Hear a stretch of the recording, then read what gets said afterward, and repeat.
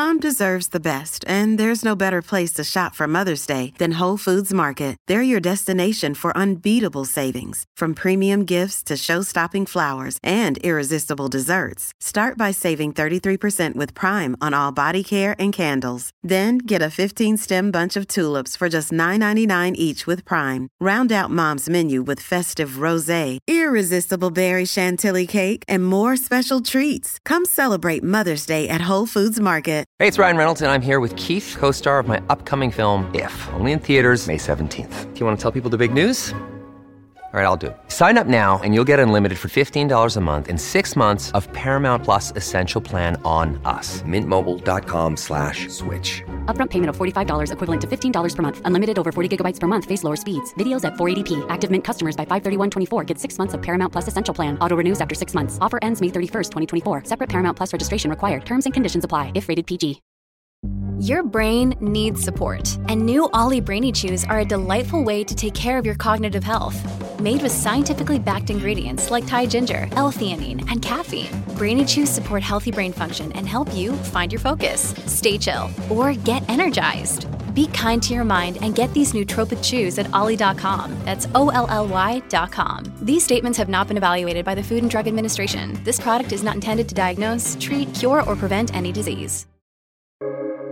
Welcome to the New Books Network. Hello, you're listening to New Books in American Studies, a channel of the New Books Network. I'm your host, Jackson Reinhardt, and today I'm with Lauren N. Haumesser to talk about her new book, The Democratic Collapse: How Gender Politics Broke a Party and a Nation, 1856 to 1861, published by University of North Carolina Press, 2022. The Democratic Collapse is a fresh examination of antebellum politics, comprehensively examines the ways in which gender issues and gender discourse exacerbated fissures within the Democratic Party in the critical years between 1856 and 1861. Whereas cultural politics of gender had bolstered Democratic unity through the 1850s, the Lecompton Crisis and John Brown's raid at Harper's Ferry revealed that white manhood and its association with familial and national protection meant disparate and ultimately incompatible things in free and slave society. In fierce debates over the extension of slavery, gendered rhetoric hardened conflict that ultimately led to the outbreak of the Civil War. Lauren Haumesser here traces how Northern and Southern Democrats and their partisan media organs used gender to make powerful arguments against slavery and about slavery as the sectional crisis grew from the emergence of the Republican Party to secession. Gendered charges and countercharges turned slavery into an intractable cultural debate, raising the stakes of every dispute and making compromise ever more elusive. Lauren, thank you so much for joining me on the podcast today to talk about your new book. Thanks for having me. I'm thrilled to be here. Fantastic. Well, before we get into the content of the book, can you tell me a little bit about your academic background and the scholarly impetus for writing The Democratic Collapse? Yeah, so I got a BA in history from Boston College, go Eagles, and then I earned my MA and PhD in history from the University of Virginia. I was an advisee of Elizabeth Varyn, who some listeners may know as a scholar of the Civil War and of gender and politics. So she was very influential for me in picking this topic and was also an excellent advisor. So that's kind of how I ended up with this topic. I was always interested in 19th century America and interested a bit in gender or women's history, but it was really studying at UVA that influenced me to write this book. So why focus on gendered rhetoric, discourse, politics in antebellum America? What does this analysis reveal that prior non-gendered studies miss? So I think that a lot that kind of the move in Civil War causation and in that historiography is to try to understand, everybody kind of accepts now that slavery caused the Civil War, but we're trying to understand why slavery caused the Civil War when it did and what made slavery so divisive when it hadn't been previously. And so what I'm arguing here is that this gendered language that the conservative party, the Democratic Party, was using was one of those things that made slavery so divisive and so hard to compromise on when Americans previously had been willing to compromise on it. That's not saying one ever should compromise on something like this, but just that it had been possible for Americans at that time to do that. And I'm saying that gendered rhetoric, by making it not just about the expansion of slavery, but about what that meant for American manhood and for American families, made it much harder for conservatives to compromise on the issue. You mentioned Democratic Party as a conservative party in the 1850s. Many in the contemporary landscape will find that alien. What made the Democratic Party in the 1850s conservative? Oh, that's a really good question. When you study a period, you get used to thinking like, oh, the Democrats, the conservatives, of course. So a number of things. And there are scholars out there who have written on this much more ably than I have, like Adam I.P. Smith and Jack Furness. But they were generally interested in keeping the Union, as they said, the Union as it was, or the Union as it was, in the years right before the Civil War. They didn't support women's rights movements. They didn't support any form of what they saw as radicalism. So whether that was, women's rights or free love, which was a very small movement, or even any form of anti-slaveryism that didn't have to be abolition by any means to them. That was even just, any management of slavery, even in the South, was kind of off limits to them. So it was just a general idea of being resistant to change, and also of holding the same racist ideology that many Americans did, most all white Americans did at the time. But for them, it was a more central part of their political worldview, I would say. So this political discussion, this analysis begins in 1856, which is an election year. And you focus particularly on these conservative democratic attacks against radicalism personified and embodied in John C. Fremont and the Republican Party. What were some of the gendered language and rhetoric that Democrats used to attack this new upstart Republican Party? Oh, this is one of my favorite things. So they were all over John C. Fremont. They criticized his hair. It was too feminine. I guess men at the time parted their hair they were supposed to part it on the side, and women parted it in the middle. And he parted his in the middle. So therefore he was a woman, was the conclusion that Democrats came to. They also alleged that he had been disrespectful to his wife's father, his father-in-law, because who was a famous Democratic senator, as it were, Thomas Hart Benton. Because he ran away with Thomas Hart Benton's daughter, Jessie Fremont, by the time they were married.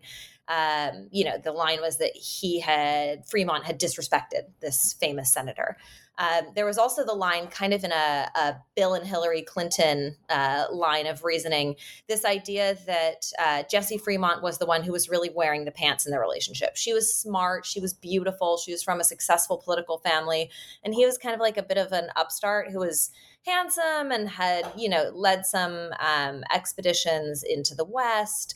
But the line was he was kind of a stuffed suit, and she was the one who was really going to be running the White House if he won the election. Now, Republicans played this to their advantage. They were like, well, that's great. It's the Republicans, if they were more progressive, said this is a 2-for-1 special. You're going to get John Fremont, the handsome explorer, and you're going to get Jessie Fremont, the beautiful, intelligent kind of helper who knows a lot about politics. More conservative Republicans were more inclined to play up Jessie Fremont's good looks, that she was very supportive at campaign events, whatever. But, the Democrats didn't pull this criticism out of thin air, but they really took it and ran with it. And the irony of this is that his opponent was unmarried. Yes, exactly. So his opponent in that election, James Buchanan, was himself unmarried. There are a number of speculations about why that might be the case, whether he was gay or, whatever that we think now. But at the time, the story he told was that there were two stories. One was that he had been engaged to be married to somebody when he was young, and she had passed away. And he had never pursued anybody else after that, because his heart was so broken. And, the idea was that was when he was in his 20s. And, by the time he's running for president, he's much older, had to have been in his 50s at least.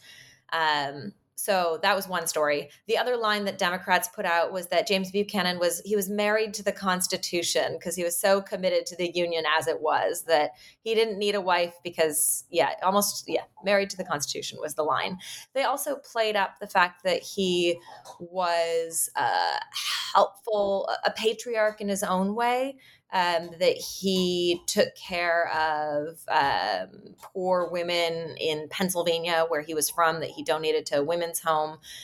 So Democrats really contrasted, to them. They took John Fremont and his quote unquote out of control wife, Jessie, and they contrasted that to James Buchanan, who was in control of his feelings and taking care of these, women in Pennsylvania, and was therefore, though he had not kind of married and, which might typically be thought of as more masculine, having a wife, he was nonetheless had been more successful than Fremont in that realm. So the Democrats win 1856, but gender discourse does not stop.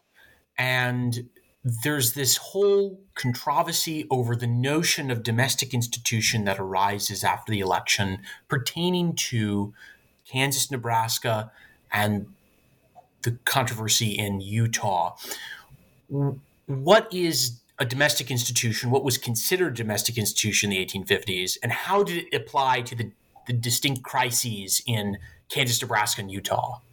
That's such a good question. And this was, to me, kind of the most interesting find in doing the research for this book. So the phrase domestic institutions had been used in a variety of ways. It was used to talk about anything from a state's court system and its elections to the institution of marriage, to the institution of slavery. And the idea was that, in particular, the institution of marriage and the institution of slavery, but also local elections and the judiciary, should be under control of the people, of the white men in that district, whether that was your own household, if you were a white man controlling what happened in your own household, or whether you were a man in Kansas or Utah and you deserved to control what happened in your state. So all of this revolves around the idea of white patriarchy, and it just depends on what scale we're talking, whether we're talking a household or whether we're talking a state. And Republicans in their 1856 platform have a line that said, they were opposed to the twin barbarisms of polygamy and slavery. And historians, and myself included, had read that line, hundreds of times, that you just skim over it and you're like, oh yeah, polygamy and slavery. And then we go on to focus on the slavery part. But actually, Republicans took polygamy really almost as seriously as they took slavery. And they argued that these were two forms of kind of like out of control excesses where households were out of control, where there was things were disordered in some way. And this put Democrats in an awkward position because Northern Democrats had come up, in particular, Stephen Douglas, had come up with this idea of popular sovereignty. And the idea was that white men out west in Western states could decide whether or not they wanted their state to allow slavery. And this, violated abrogated the Missouri Compromise, and it was very controversial. But Northern Democrats in particular, and Southern Democrats for a time thought that this was really convenient. Like, oh, great, we're not going to have to talk about slavery in Congress anymore. We're just going to devolve this issue to the states and let the states decide. Like, how democratic is that? Well, of course, it doesn't work, and it becomes incredibly controversial. And what Republicans are pointing out is if Democrats support popular sovereignty as it relates to slavery, do they also want to allow Mormon men in Utah to allow polygamy? And this is super awkward for Democrats because no, they don't want to allow polygamy. And the Mormons are incredibly unpopular. They've been chased out of multiple states at gunpoint. They have to end up out west. They don't really know, Democrats don't really know what to make of this argument. And so they don't ever really mount a consistent defense to this because their principle of popular sovereignty would lead to allowing slavery in Kansas and polygamy in Utah. Ultimately, Northern Democrats kind of try to dodge this issue, and Southern Democrats are willing to say, no, we just want control of our households no matter what. But it really makes the Democratic Party look quite bad and points out the real flaws in the idea of devolving a profound moral issue down to the state level. So white manhood is so essential to all the parties involved. Can we just give a brief sense in why both Democrats and Republicans valued this ideal, but how they conceptualized it differently? Gosh, that's a good question. And that's something that I was really trying to articulate or think about the entire time I was writing my book. Indeed, my advisor kept saying, I really think you're going to have to come up with some definition of democratic manhood. And it took me a while to do it, but I do think that for Northern Democrats in particular, control over their own households was absolutely critical. And they really believed in white men's unmitigated control over their own household and their own political jurisdiction. I think Republicans were not meaningfully progressive by any modern standard, let's be clear. But some Republicans were more comfortable with the idea of a domestic type of feminism, so kind of like a separate spheres feminism of saying, oh, women do have great value, but just in this one kind of small area of the home. Whereas I think Democrats were more likely to say, no, this is just white men who ought to have control over their homes. So, yes, so we have two conceptions of white manhood, but you indicate that Republicans weren't as progressive as Democrats, especially in hindsight. These groups disagreed on gender issues slightly. But yet it seemed that in your history, and I thought this was very revealing, that whites in the South viewed the North as an alien culture, totally different from their own. That in a sense, so different it could not lead to lasting unity. Yeah. So explain exactly what Southern men and women, especially women you mentioned in the novels that you closely read, how did Southerners view the North? That's a good question. So I think, and this is kind of one of the takeaways from my book, is that these gendered charges and countercharges that Democrats are deploying that initially work in their favor, they ultimately kind of poison the well in the South, and that they can start to convince Southerners. Some Southern Democrats realize that they're just saying these things to win elections, but others, particularly because of the partisan press, really start to believe what they're saying. And so the types of things they're saying is that all of the things that Democrats accused Republicans of in 1856, so of supporting women's rights, of supporting free love, of all being abolitionists, all of these things that were really not true, but they said to win an election. by 1860 become the genuine belief of many Southerners, many white Southerners. And so white Southerners, by the time Abraham Lincoln, a Northerner, wins the election in 1860, they believe that they are going to be ruled by a class of people who are so profoundly socially radical and different from them that it's just culturally incompatible and it can't be allowed. And of course, they believe this is going to upset their control of their households too. They say, if these Northern Republicans and just all Northerners are going to abolish slavery, they're going to allow women's rights. If there is a war, it will result in the assault of our women, our quote unquote women. And so I think that this is a real lesson from this period, is kind of the power of what politicians will say to win elections.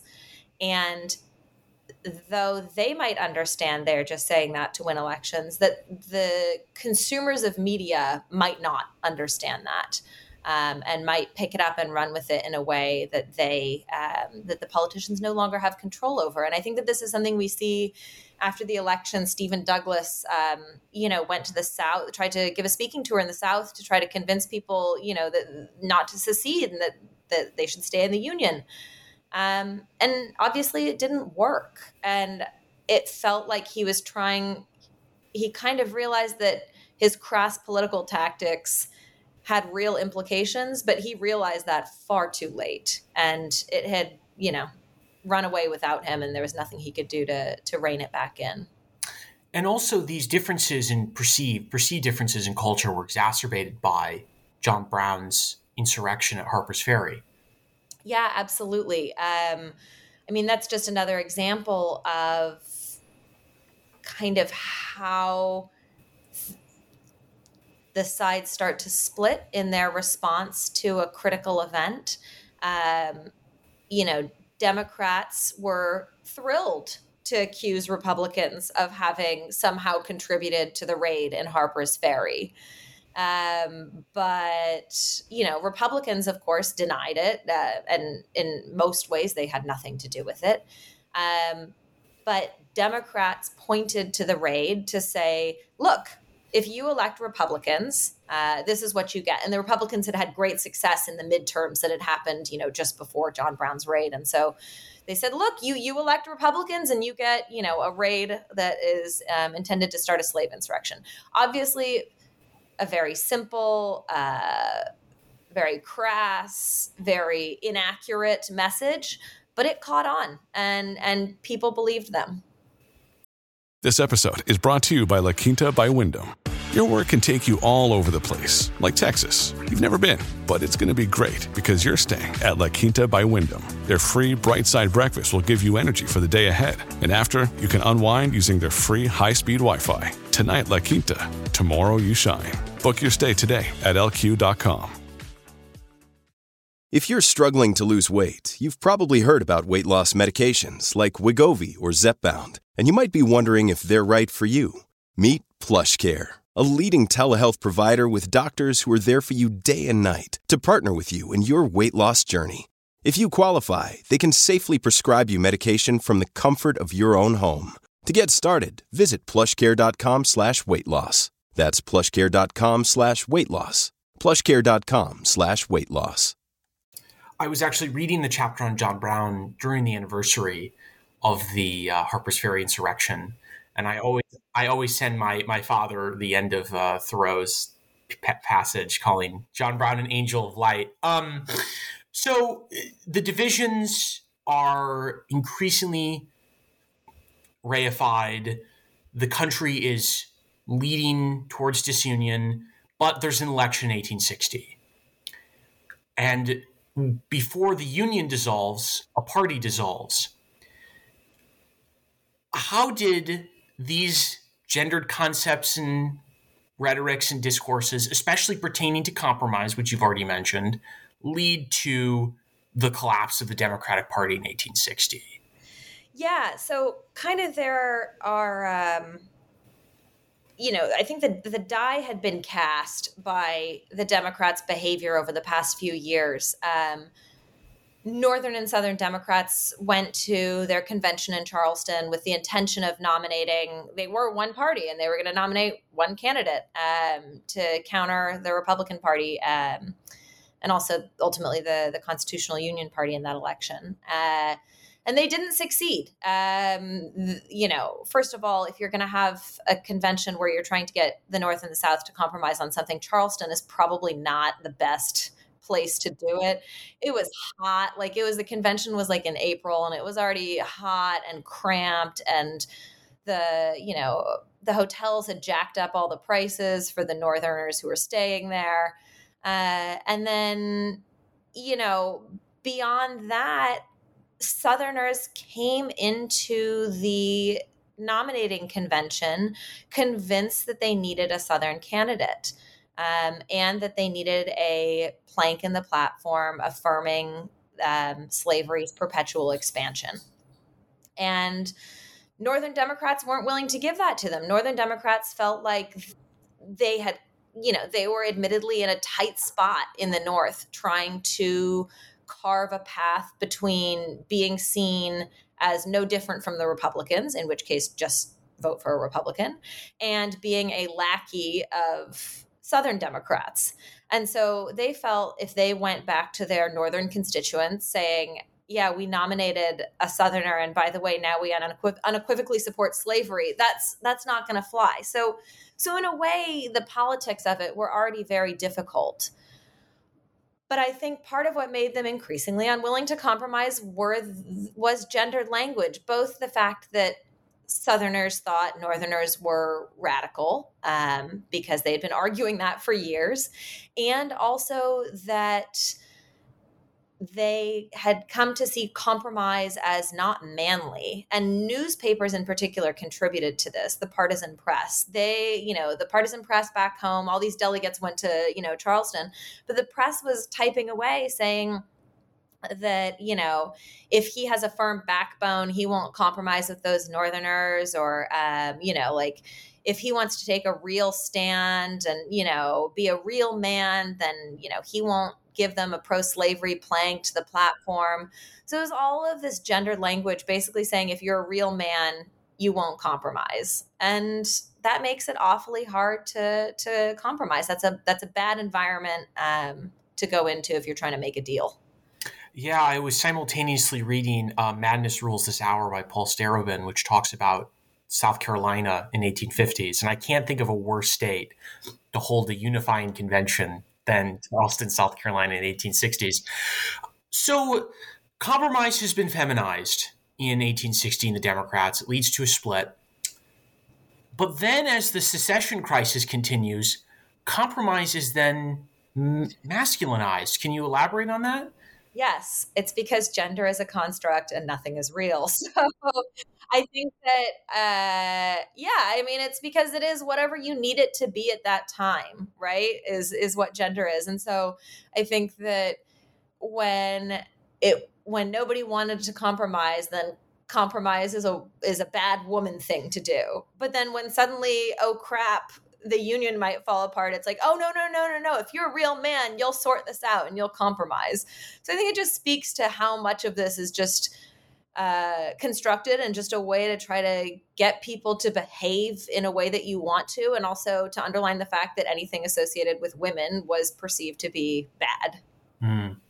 And then one part I thought was fascinating in your study towards the end was this compromise discussion and the feminization of it was a tactic by the Deep South to convince the Upper South to secede.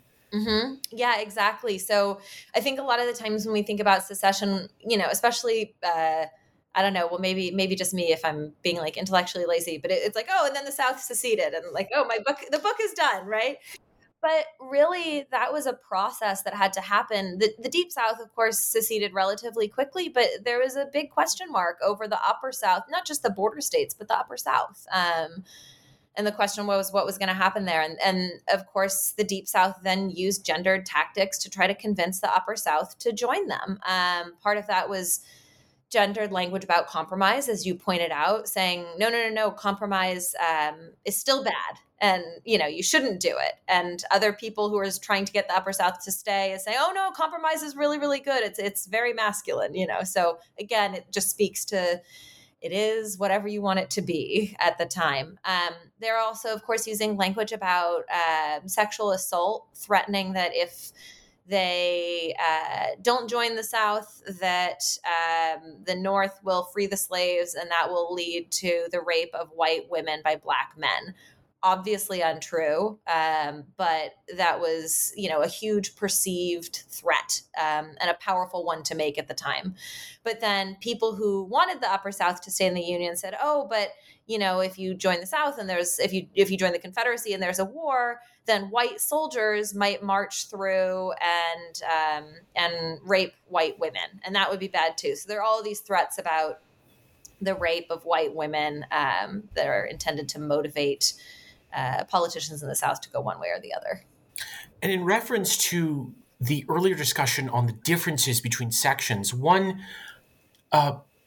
thing that you brought up in the study that has stuck with me was this woman, I believe, was living in Northern Virginia, who talked about the North as this, as you said, radical haven of abolitionism, free love, all isms, as you say, right? Isms as a kind of catch-all for unsavoriness.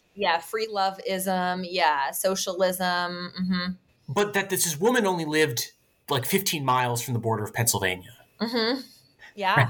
So she had intimate knowledge with what the North was like, but she had already been in the Upper South, captured by this kind of I think that this is kind of what Ed Ayers has written about and did with the Valley of the Shadow project, talking about the Shenandoah Valley and how it's a great example of how of kind of this like borderland where there is a lot of interchange among the sections, but once people are forced to choose sides, they choose sides.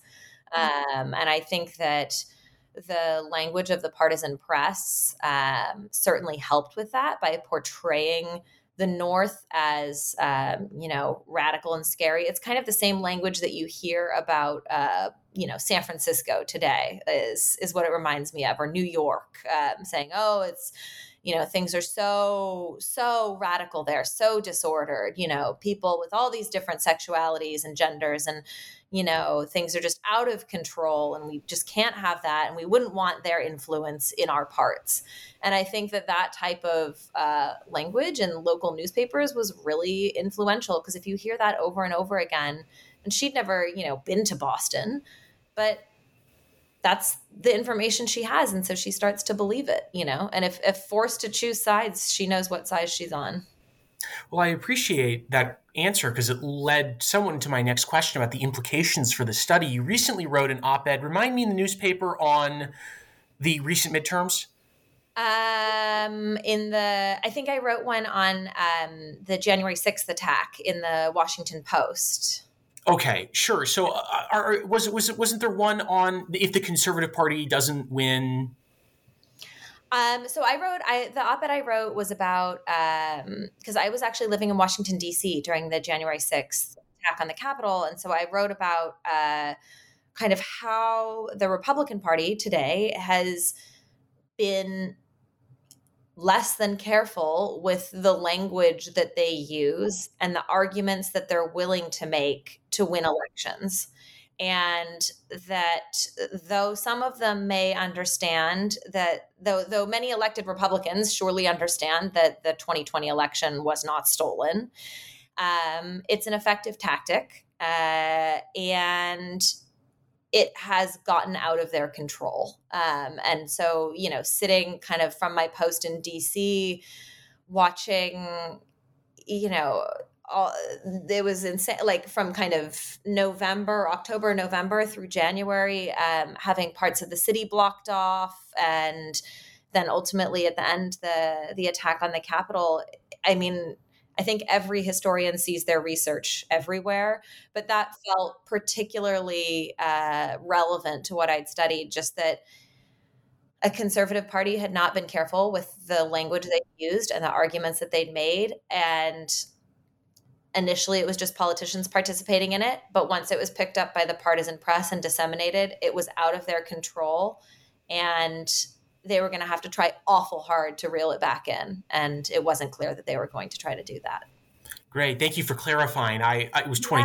Yeah, I think it was 2022. But in some sense, 2022, we had a conservative party very much expecting to win big in an election and then coming up short. Yeah. No, I mean, it's when I started writing this, I started working on this, I guess as a master's essay in 2014. So it was of interest really just to me. And it was a crazy experience to be writing this book and feeling like I was somehow manifesting this awful kind of trend in American politics. Would you give up the PhD for it? No, I am kidding. I know, being called Dr. Hamiser is pretty nice. Well, Lauren, thank you so much for talking about this book. I thought it was wonderful and revealing, and I think an important addition to antebellum historiography. But before we leave, just tell us about any potential future projects, scholarly or not, that you have in the waiting. Yeah, I'm so glad you asked. So I have both scholarly and not. So after I finished my PhD, I went to work as a researcher at a women's rights organization at a nonprofit in Washington, D.C. And I did that for a few years. And then I started to feel like I was writing the same type of thing over and over again. And it wasn't clear anything was changing. And I wasn't sure how much, like Joe Manchin cared about a report on the gender wage gap. And so I think it's important work, but I wasn't sure it was the best use of kind of my persuasive skills that you develop as a historian. And so I applied to go to law school. And so I'm now in law school, and I'm hoping to pursue a career in some sort of gender equity litigation. So that's kind of the non-academic side, or at least non-history side. On the history side of things, this past spring, I was fortunate to be a fellow at Harvard's Schlesinger Library, which is their women's history library. And I was doing research on conservative women's activism in the United States. So my kind of right now mythical, because I'm in first year of law school. But my second book project would be on a long history of conservative women's activism in the United States. A lot of the, as I'm sure you noticed, there were a lot of conservative women in my book, and I felt like, not that I gave them short shrift, but I couldn't dive as deep into. They were examples of conservatism in my book, but I couldn't dive as deep into why those women believed what they believed and why they did what they did. And so I was really interested in that. And there were women I ran into in the archives whose papers just ended up not really fitting in anywhere in the book. And so they didn't get used. But that kind of first start got me thinking about it. And then, I just, those trends in conservative women's activism kind of go through the late 19th and into the early to mid 20th century. And I think that as, modern readers, you might be inclined to think that the Phyllis Schlafly's of the world and, the Fox News host, you might think that those are a new phenomenon or just a response to, kind of 1970s feminism. But I think that there is a long history of conservative women's activism in America, of conservative women supporting the status quo, both racially and in terms of gender norms. And so I'm really excited to dig into that. Yes, I recently read Linda Gordon's The Second Coming of the KKK, which focuses a lot on female participation and support of the second iteration of the Ku Klux Klan. Well, Lauren, again, thank you so much for talking about this wonderful book. I hope that your future projects are successful and come to fruition. I'm very excited to read anything on conservative activism, let alone something on women in the 19th century. So I'm excited for that. But again, thank you so much for talking about the Democratic collapse. Thank you so much. It's been a real pleasure. Fantastic. Well, you have been listening to New Books in American Studies, a channel of the New Books Network. We have been interviewing Lauren Howmesser, talking about her new book, The Democratic Collapse, How Gender Politics Broke a Party and a Nation, 1856 to 1861, published by UNC Press. I've been your host, Jackson Reinhardt. Thank you so much for listening and have a great rest of your day.